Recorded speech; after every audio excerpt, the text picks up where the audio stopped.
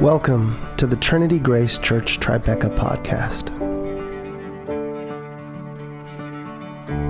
At Trinity Grace Church, our mission is to help New Yorkers grow in love by practicing the way of Jesus for the good of our city. If you're interested in Trinity Grace Church Tribeca, check out our website at tgctribeca.com, where you can learn more about us and learn about ways that you can help support our church and this podcast. You can also follow us on Instagram, Twitter, or Facebook to see and hear what's going on in our community. Thank you for joining us today, and welcome. Grace and peace to you.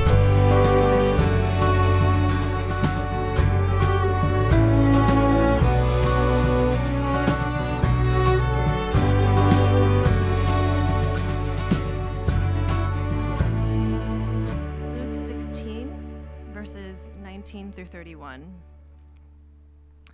There was a rich man who was dressed in purple and fine linen and lived in luxury every day. At his gate was laid a beggar named Lazarus, covered with sores and longing to eat what fell from the rich man's table. Even the dogs came and licked his sores. The time came when the beggar died, and the angels carried him to Abraham's side. The rich man also died and was buried. In Hades, where he was in torment, he looked up and saw Abraham far away with Lazarus by his side. So he called to him, "Father Abraham, have pity on me and send Lazarus to dip the tip of his finger in water and cool my tongue, because I am in agony in this fire."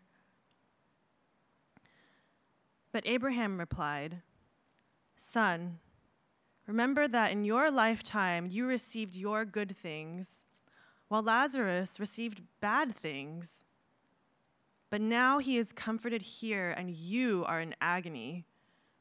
And besides all this, between us and you, a great chasm has been set in place, so that those who want to go from here to you cannot, nor can anyone cross over from there to us." He answered, "Then I beg you, Father, send Lazarus to my family, for I have 5 brothers. Let him warn them, so that they will not also come to this place of torment." Abraham replied, "They have Moses and the prophets. Let them listen to them."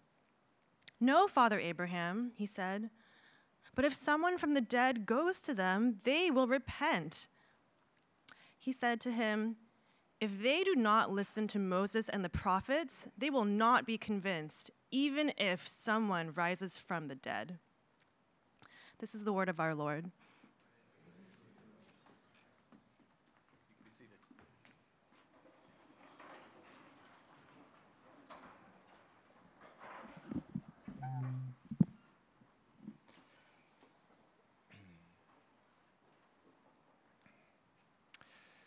So this is a very vivid story, and it is a story. It's called a parable. Last week was, I thought, a really funny and winsome and wise teaching by Tyler Schwartz, and I thought if you didn't hear it, you should go back on the podcast and listen to it. It was very good. But Tyler did something that I think parables are meant to do. I'm going to, again, borrow a lot from one of my favorite New Testament scholars, A.J. Levine. She is amazing. She says this about parables, and I want you to take this in for a moment about what is a parable trying to do. The parables, if we take them seriously, not as meaning, but as soliciting our meaning making, and if we allow ourselves to be open to various interpretations, they become not tools for shaming or inculcating guilt, but for good, hard lessons, learned and with a sense of playfulness. I thought Tyler did a wonderful job of that last week. Parables sort of tell us something that we already know, but we're disconnected from. Something that deep down we have a sense of and we probably understand, but because of time or because of fear or because of preoccupations and circumstances, we somehow disconnect from that thing, that truth, that reality. And parables bring us back in touch in a way that often feels uncomfortable. Yesterday, I officiated a wedding, and we couldn't line up a babysitter, so I basically had this invitation out to my daughter to join me, and she took it, thankfully, and she was so excited. She got dressed up, and I got dressed up. It was a black tie affair, and it was in the Upper East Side. So we were getting ready for this date, and we were so excited about it. We were looking our best. We walk out the door, and as we push the button for the elevator, we're standing there waiting. Now, outside of our elevator is this big mirror. And Lucy and I are really similar, so we were drawn to the mirror together. And we're just like kind of, getting everything right, and, how am I looking, last sense of this. And we head into the elevator, and I look at her, and I say, Lucy, you look stunning. You look stunning. And she literally took my breath away. I was like, she is so beautiful. And she said, thank you. And beep, beep, we're going down the floors. And I don't know why, but I had this question sort of like arise in my own mind, which was, how do I look? And so I asked her, how do I look? And she looked at me and she goes, oh, you look great, Dad, but the light's really shining on your scalp. Do you mean my hair?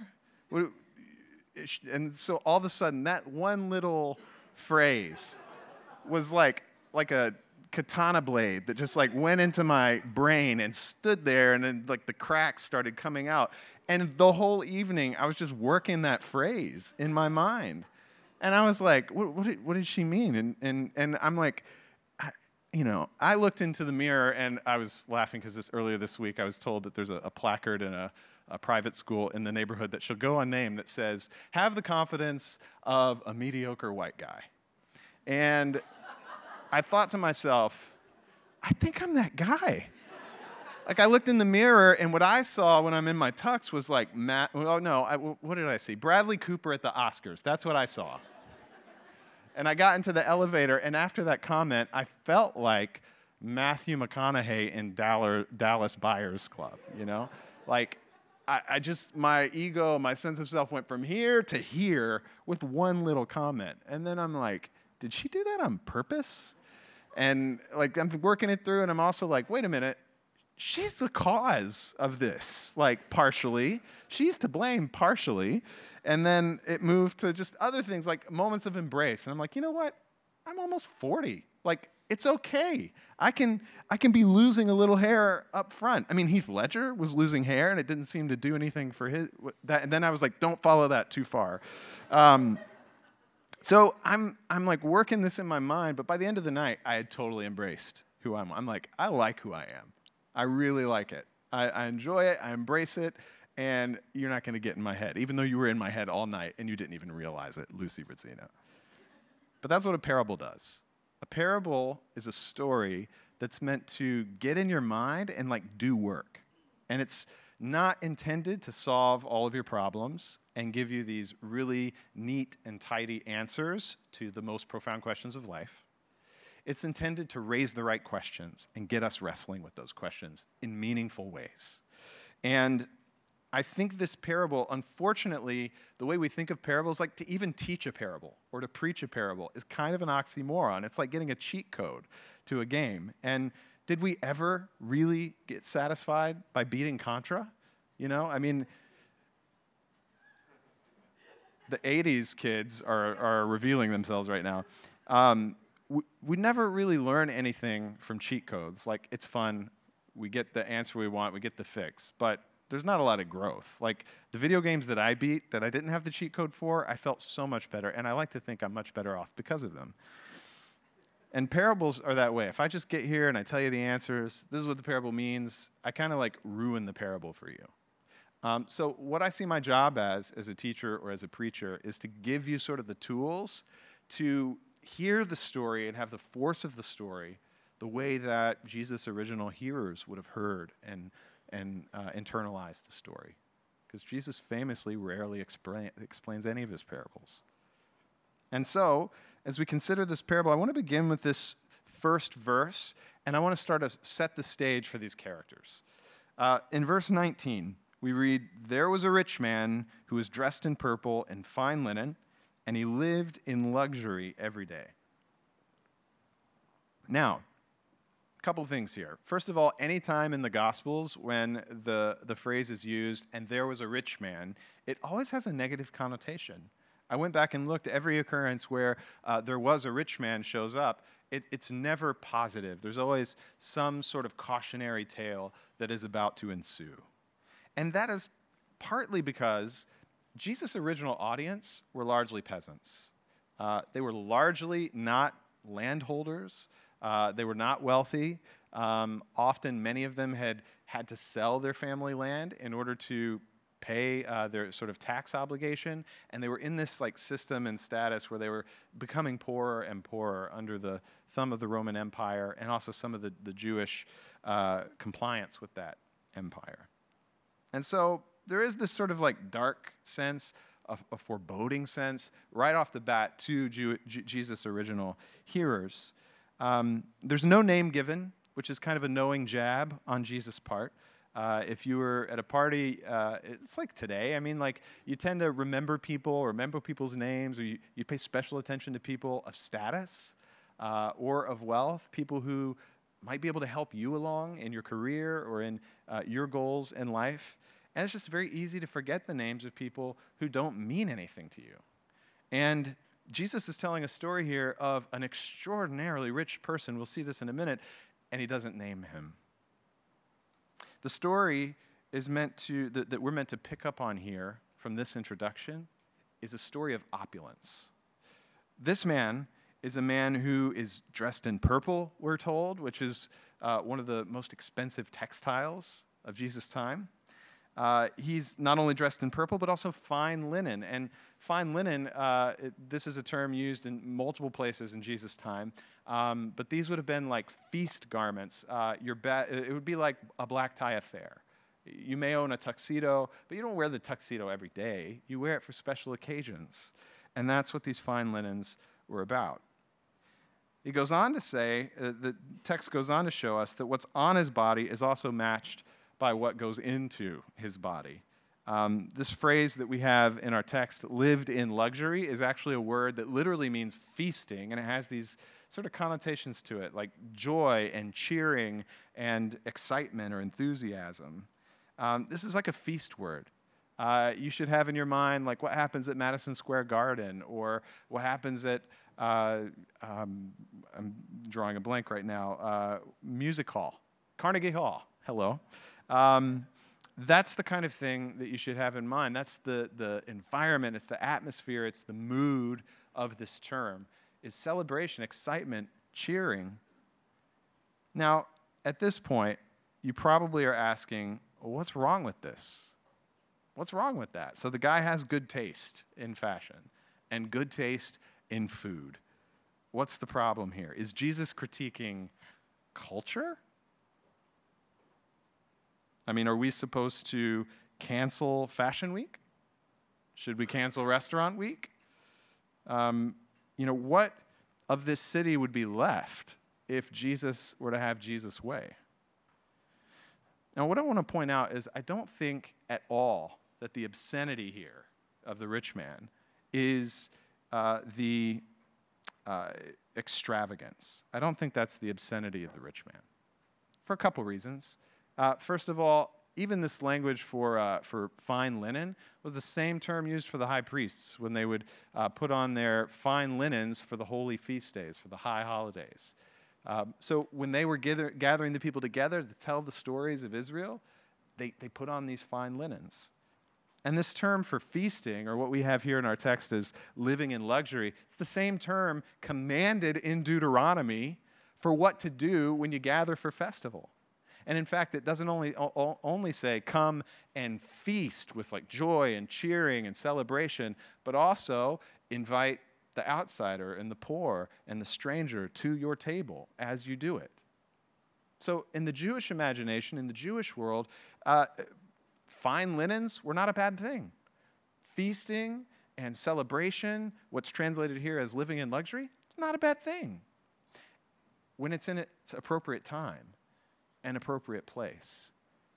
Now, what is obscene in this story and this description is not the extravagance, it's the frequency.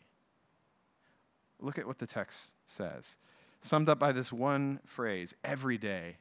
And you don't see it here, but the tense of the verb, who dressed in purple, is a tense that indicates this is an ongoing affair. It's like the guy who wakes up and puts on the tux every day and then goes out to, name the restaurant.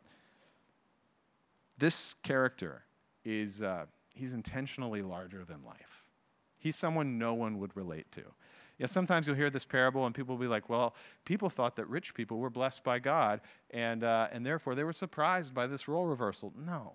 This man, by no one's standards, Roman, Jewish, or otherwise, is a righteous person. In the Roman world, you would have looked at this guy and you would have been like, okay, ostentatious wealth, that's one thing. But to not participate in the patronage system, to leave someone at your gate with no regard for them, that would have been obscene and heinous. In the Jewish world, the same thing, the sort of moral aim. We've already seen it in my references that the Torah taught there was an obligation, a responsibility for the poor and for the stranger and for the marginalized. So this is not someone who's being set up as this person everybody thought would be a hero, and whoa, what a crazy reversal, Jesus. No, everybody would have expected this for this man. He's larger than life. And on purpose, I think. Not many people can relate to that kind of extravagance, the kind of person who can wake up and be at the apex of fashion every single day. Some of you are like, but I kind of am. Or to be feasting on the most succulent, wonderful, food every day. No, the Jewish vision was one of feasting and fasting. It was a time of joy and celebration at times, but of simplicity and generosity at others. And the rich man is shown here to have no balance whatsoever. He's kind of pushed to this crazy degree that most of us can't relate to, and that's on purpose. And then you look at verse 20, and we get this other character. At his gate was laid a beggar named Lazarus, covered with sores. Now, here the poor man is named. And I begin with the poor man because our text shows at his gate as the front, and that sounds better in English, but the text actually fronts, now there was a poor man, this poor guy. So you got the rich man, and now you got the poor man who's given a name, Lazarus, and it says that he was laid at the gate, likely because people knew that if he was put in this high traffic area, he'd have a likelihood of getting the help that he needed. It'd be like a beggar sort of positioning themselves in a very major thoroughfare, say between the Goldman headquarters and the hot lunch spots. You're going to get good traffic there, and there's a higher likelihood that you're going to get help. So he's laid here at the gate, and unfortunately our translation says beggar, and a lot of translations translate this beggar, which is unfortunate because the word is just the word that's used for poor. It's the same word used for blessed are the poor in spirit. It's the same word used when Paul's taken up a collection for the poor churches, and it says these churches were poor. The churches were not begging. The poor widow who gave her donation at the temple, she's used with the same word, poor. And she wasn't begging. There's another word for begging, and it's not used here. So we're reading a lot into it by translating it this way. This guy is just poor. In fact, he's not asking for anything in this story. The poor man, Lazarus, says not one word throughout this entire sequence. He is completely silent. The only one who will do the talking, the only one who is given voice is the rich person, which is a clue in the story that this is where our focus should be. This is the subject of the story, the rich man. We have this poor person, Lazarus. He's covered with sores. And a lot of people here, they're like, oh, see, he's probably has leprosy, and he's a source of uncleanness. And so there was this resistance to the unclean, and they critiqued the Jewish purity system, and they're like, hey, this guy was just trying to follow the Jewish purity system.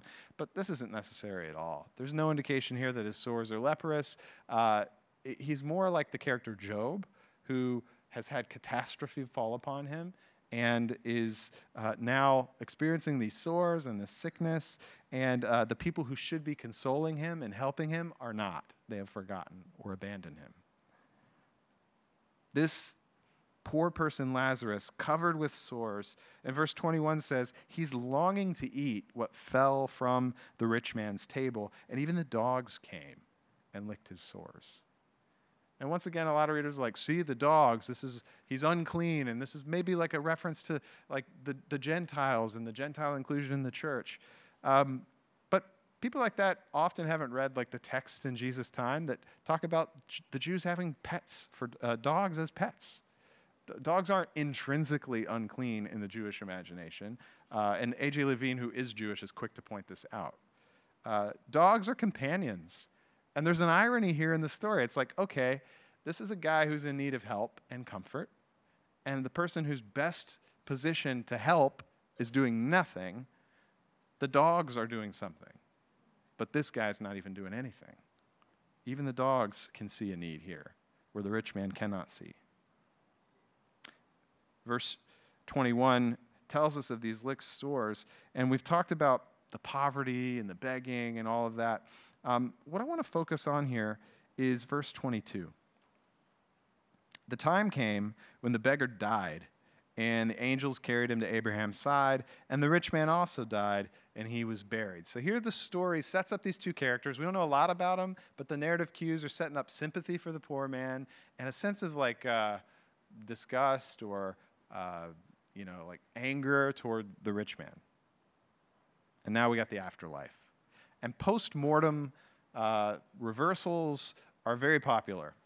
In almost every culture, you can find stories of people who live certain ways in a high contrast fashion, and then after death, there's this great reversal, and it's meant to leave us thinking and wrestling. And this story is no exception. Jesus is taking a very familiar sort of literary device, and he's working it with his audience. And he's taken the folklore of Jewish imagination. In the Jewish imagination, there are lots of stories between the Hebrew scriptures, what we call the Old Testament often, and what we now call the New Testament. There were a lot of stories that built up in between those writings about what the afterlife was like. Usually featured Abraham very prominently, and a lot of these features we read here in Jesus' storytelling is popular imagination. It'd be like us saying, the pearly gates with Peter right there. We know what someone's talking about, even though there's nothing really in the Bible about that. It's just folk imagination, and Jesus is playing with that furniture to tell this story. By the way, what does that mean? That means that you kind of miss the point of this story if you're reading it to figure out what is afterlife like. Like if your main question is, I wonder what happens after we die, this is not the story where you'd go to like observe and find the details. The point of the story is something other than that. But what is the point of the story? Verse 22 setting up for us, the time came when the beggar died, the angels carried him to Abraham's side, the rich man also died, and he was buried. Now Abraham, he's the only other named character in all the parables of Jesus. All the people who are named in Jesus' parables, you got them all here in this story. Lazarus and Abraham. And that tells us something important. Abraham was an icon of hospitality. I had the fortune of traveling to the Holy Land, and I've done this several times, and there was one occasion where I had lunch with a group with a rabbi, and we were able to give the rabbi a text to prepare, to think about, to consider, and then to do sort of a study with us so that we could taste what it was like to study Torah with a rabbi. And so I suggested a Bible verse from the prophets. It's one of my favorites. It's where the prophet says, I desire mercy, not sacrifice. Jesus quotes it several times, and I was like, I wonder what the rabbi will say here. And fascinating conversation over lunch. He just like zigzags through all these stories and traditions and folklore. And what I came away with was this one big takeaway, which was Abraham is the icon. He is the symbol of hospitality and welcome, of mercy. So anytime you're reading about mercy or thinking about mercy, somewhere in the rabbinic debate, you're going to start to weave Abraham into that conversation. As you remember in Genesis 18, Abraham is the one who welcomed in the 3 strangers and showed them hospitality. Abraham's the one who saw the corrupt city and kept pleading for it, kept saying, I know that this is like about to get judged, but if there's 100 righteous people, would you spare it? And then he learns there's not 100. He's like, 90, 80, 15, 5. Like he's just bartering with God to show mercy on this corrupt city. And that's the kind of person that Abraham is. But how does Abraham read here in this story? He doesn't quite read as merciful as you would expect. Now, he does have Lazarus with him. Now, the text tells us in the next verse where Lazarus is. Our translation says that Lazarus was by his side. Literally, he was in Abraham's bosom. Abraham's bosom, his chest, reclining. This is a picture and a posture of intimacy. It's a picture and a posture of comfort. You know, the people who lie on our bosoms are people who are children, babies, lovers, or people in times of grief that we're bringing in for a hug. Like the bosom is a place of tender love and exchange. And here, Lazarus is seen to be in Abraham's bosom. He's being comforted. The icon of mercy has shown mercy to one who tasted no mercy in his life. And by the way, how you hear these stories often is determined by where you find yourself on the spectrum. Like, okay, Lazarus, extreme poverty. The rich man, extreme wealth. No one in this room can 100% relate with either character. But you probably trend one direction or another, and you have your sense of identification or solidarity or compassion or maybe even like being pricked a little bit. Jesus' original audience would have been like, oh, the poor guy. He's being comforted. That's good news for me because I've been, screwed. I've been, treated poorly or exploited. I'm having a tough time in life. I'm suffering. This is good news. There's comfort for me. There is justice that awaits me. And those who might have found themselves a little more on the wealthy side would have been hearing this in a way of like warning, like, I wonder if, am I like the rich man? Like, am I paying attention? Am I seeing what's in front of me? Am I ignoring it? Am I appropriately engaged with those in need in my life? It raises these kinds of questions, as it should. Now, verse 23 says,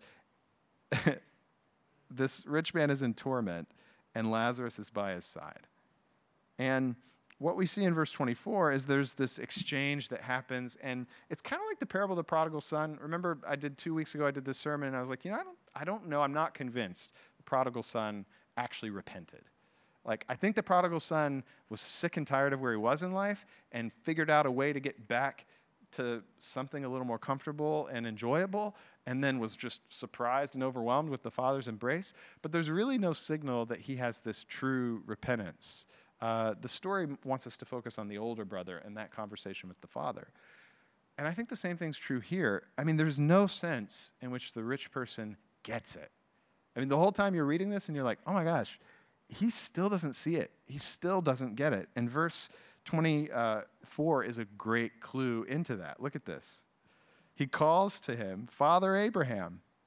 So he's appealing to that sort of like patriarchy, that father figure, this icon of mercy, expecting mercy, just like the younger son calls out to the father and expects to sort of be received back into the family. So this presumptuous plea goes to Abraham, have pity on me and send Lazarus to dip the tip of his finger in the water and cool my tongue because I'm in agony in this fire. So he sees Lazarus. He knows his name, indictment number 1. Lazarus knows the name of this guy and has not helped him. Number 2, he still doesn't get it. Why? Because he still sees Lazarus as a servant to him, inferior to him. He cannot see Lazarus with the dignity Lazarus deserves. Jesus views Lazarus with dignity. He names him. Abraham views Lazarus with dignity. He embraces him. And even Jesus will do this with people and critique people who can't see. Remember a few weeks ago we looked at the story where Jesus looks at this woman and says, have you not seen that this is a daughter of Abraham who has been tormented her entire life? Jesus says, I see the dignity of this person. She's a child of Abraham, and the rich man could not see this in Lazarus.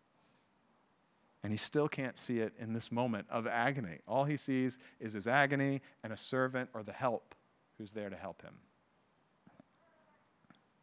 Verse 25. Abraham replied, Son, remember that in your lifetime you received your good things, while Lazarus received bad things. But now he's comforted here, and you are in agony. And besides all this, between us and you, there's a great chasm that's been set in place, so that those who want to go from here to you cannot, and nor can anyone cross over from there to us. So in Lazarus' life, what separated them was a gate, and now what separates them is a gorge. There is this chasm that's been set between them. And we're left to wrestle, like, what to make of this chasm? Is this like, is this how the afterlife works? There's this like magical chasm between the righteous and the unrighteous, and it's like, and you can see each other and you can interact, and that's kind of weird to think about if you think about it too long. And then you're like, wait, and then we can talk, but we can't go to each other or like interact. Like, what is that? And I wonder, like, what is this chasm? Is it made by God? We're not told. We're not said, God made this chasm. This is just the way it works. Sorry, can't cross. You shall not pass. Instead, we're left to wonder what to make of it. And I wonder if this isn't a chasm of the rich man's own making. The reason I wonder that is because the rich man still doesn't get it. Like, we don't see any repentance. Like, even if we did see some repentance, maybe things would be different. We're left to wonder. I wonder what would happen if he had learned the lesson of his life and had opened his heart finally to Lazarus and to the sort of icon and the memory and the spirit of Abraham, and therefore to God. What would have been his fate? I mean, we don't know. These are questions the text doesn't say. But there is this chasm, and there's no crossing back and forth. You ever have someone in your life who's like really, really struggling, and you felt like you've done a lot to help, but you just can't quite get in there? Like, you can't convince them with an argument to like change or to adjust. You try to model it. You try all the things that you know to do to help someone, but it's like, I just can't get through to them. And that's the way love works. Short of just control and manipulation, which isn't love. We can make people do stuff in our lives by squeezing them or putting the pressure on. We have our ways to create leverage, but that's not love. Love looks at a person and knows that really responsibility for change lies in that person. And unless that person wakes up, unless that person sees, unless that person understands, they're never going to be able to get their stuff turned around. And I think that's kind of the case here with the rich man. The rich man is in agony. He's clearly in this reversal, which should be telling him something, and yet he's still stuck in the loop of Lazarus is my servant. And then we see where else he goes with this. Look at how the story continues. He not only continues to treat Lazarus as a servant, but he starts to think of his family. And he appeals to Abraham. He says, listen, I have 5 brothers. Let him warn them so that they will also not come to this place of torment. Now, interestingly enough, this might be painting a portrait that the rich man was like kind of like a lonely Scrooge-type personality, because he's not talking about his wife. He's not talking about his children. He's just got his brothers. Now, he's appealing for the well-being of his brothers, and you're like, that's admirable. That's good, right? But even he has lost sight of the suffering that he hasn't lifted a finger to help and may have been causing in the first place. He's in this place of torment. Lazarus is up with Abraham, and all he can think about still is his like 5 brothers. He's still not seeing the big picture. He's still not seeing Lazarus as Lazarus is and was. He's still not seeing poverty as poverty is and the marginalized as the marginalized are. He's still very familiarly concerned with his 5 brothers. And he asks for a warning. And again, he says, I got just the right person for the job. Send Lazarus. Send him on the errand. Let him do the dirty work here. let him go tell my brothers that this is a really like gnarly situation that can be avoided, but he still doesn't get it. Abraham responds in a way that I think is the punch of this story. So I want you to feel this. Abraham replies and he says, they have Moses and the prophets. Let them listen to them. And the rich man's like, I don't believe what I'm hearing. You're the icon of mercy, and your best response to me pleading for my brothers is, hey, they have Moses and the prophets. Abraham replies, they have Moses and the prophets, let them listen to them. And then the rich man says, no, Father Abraham, if someone from the dead goes to them, they'll repent. And then Abraham famously responds, if they don't listen to Moses and the prophets, they'll not be convinced, even if someone rises from the dead. Now at this point, I back up and I read this and I'm like, isn't this the whole point of Christianity? Hey, someone rose from the dead, therefore, but maybe it's not. We tend to look at miracles and signs, like things Jesus did or resurrection, as a proof that something's valid, or as a sort of ammo in your argumentation to convince or persuade someone of something. And certainly, Jesus' resurrection has been used like that and related to like that. But maybe this story pushes against that perspective and almost poses the same question to us. Like, are you not impressed with, are you not compelled by the intrinsic worth of this way of life that's been spelled out for you? Like the Torah cast a vision for a life that was possible in a really corrupt and greed-centered and sin-filled world. The Torah cast a beautiful vision of what that looked like, including great feasts, telling the great stories, and including the outsider at your table. I mean, there's just this beautiful picture of what a good and just life can look like. Do you not just find that intrinsically compelling? Do you need some weird, like, Jesus doing loop-de-loops over the Sea of Galilee to convince you that this way is worth following? And in some ways you back up and you go, wait, isn't Jesus doing this? Like, isn't Jesus sending a warning with this afterlife parable? Saying, hey, if you don't want your fate to be like that, do this. Doesn't that cut against what Abraham's saying here? Abraham's like, I'm not going to go do all that extra stuff or send them. They won't believe it. If they're not believing this intrinsic worth, this compelling vision, why would the miracle convince them otherwise? And I think this is the point of the parable.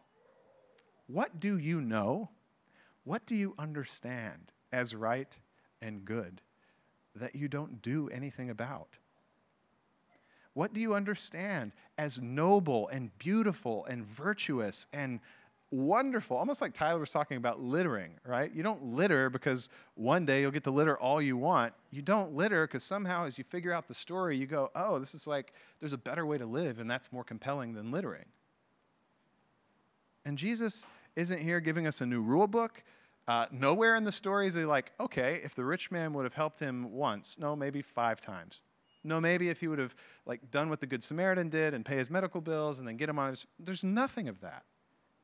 The story's open-ended, and we are left to wrestle. What is our responsibility in this life? What do we do with whatever wealth we have? What do we do with whatever position in life that we have either received or earned or whatever, somewhere in between? What do we do with that? And Jesus isn't giving us easy answers to that. We're left to wrestle. Now, I also wish Jesus would have been like, now, don't you realize that you actually, the way you get to heaven when you die is by just trusting in me alone and my death on the cross, and not in your own works and not in the law or anything like that. Would have been so much easier if that was like what Jesus said. But Jesus tells this story about the afterlife and these reversal of fates, and then he's like, yeah, some people just don't get it. Some people just don't get it. And they're not going to get it by some super flashy sign. The only way any of us ever get it is when we are just wooed by the goodness of something. And that's, ironically, I think, why what Jesus preached was called the good news. Jesus came and he had good news on his lips, and he painted this beautiful, mesmerizing picture of what life could look like when we act like God is in charge, when God gets God's way, this kingdom of God thing. And it's not around this coercive pressure, just like Abraham isn't trying to high pressure the rich man into a response. God doesn't high pressure us into a response either. The way is laid bare. The choice is in front of us. The stories are here. Will you engage them? Will you make space for them? Will you wrestle with them? Will you respond to them? How is God guiding you? It's not a guilt trip. It's not, as A.J. Levine warned us, not a thing to inculcate guilt or shame on you. It's meant to get you wrestling, get you working hard, even if it's in a playful way, to come to some faithful conclusions. And I wonder, what the faithful conclusions are for you. I wonder what it means for you. What do you know that you're not doing anything about right now? Jesus so many times emphasized this. He's like, you know who's my family? It's the people who do the way that I'm talking about. They do the will of God. They'll just talk about it. He knew Lazarus' name. He knew Abraham's name. He knew the stories. He knew it all, but he wasn't doing anything with it. What are you doing with it? This is the life of faith. Faith is the open heart to God that leads to the open heart of our neighbor. And it doesn't just stay at an open heart like thoughts and prayers. It results in action. That's where I'm pricked by this story. What am I doing with my faith? And I'm not doing this to tie up a heavy burden on myself and go if I just did more, God would love me more. No, I'm not worried about that. I know God loves me as I am. The question I'm asking is, how do I become a better person? How do I lean into love? How do I add good news to this world because of this good news that's coming at me from God? And I think that's the tension that we're left with in this text. And so I leave it with you in love as I leave it with myself, and I hope it works on you like Lucy's bald comment to me. Let's pray. God, we thank you for your love, which is, from the teaching of Jesus, is steady, it's constant, it is unequivocal, it doesn't show favoritism or preference. It's just there, and it's always there, and it's always available. And yet, sometimes we ignore it, sometimes we presume upon it, sometimes we just don't get it, we're swept up by other things. And so we ask this story would do something with us this week. Help us to see things we wouldn't see. Help us to ask hard questions of our lives that we wouldn't normally ask. Help us to change. Help us to become more loving.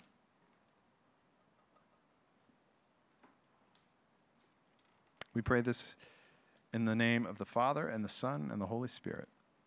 Amen.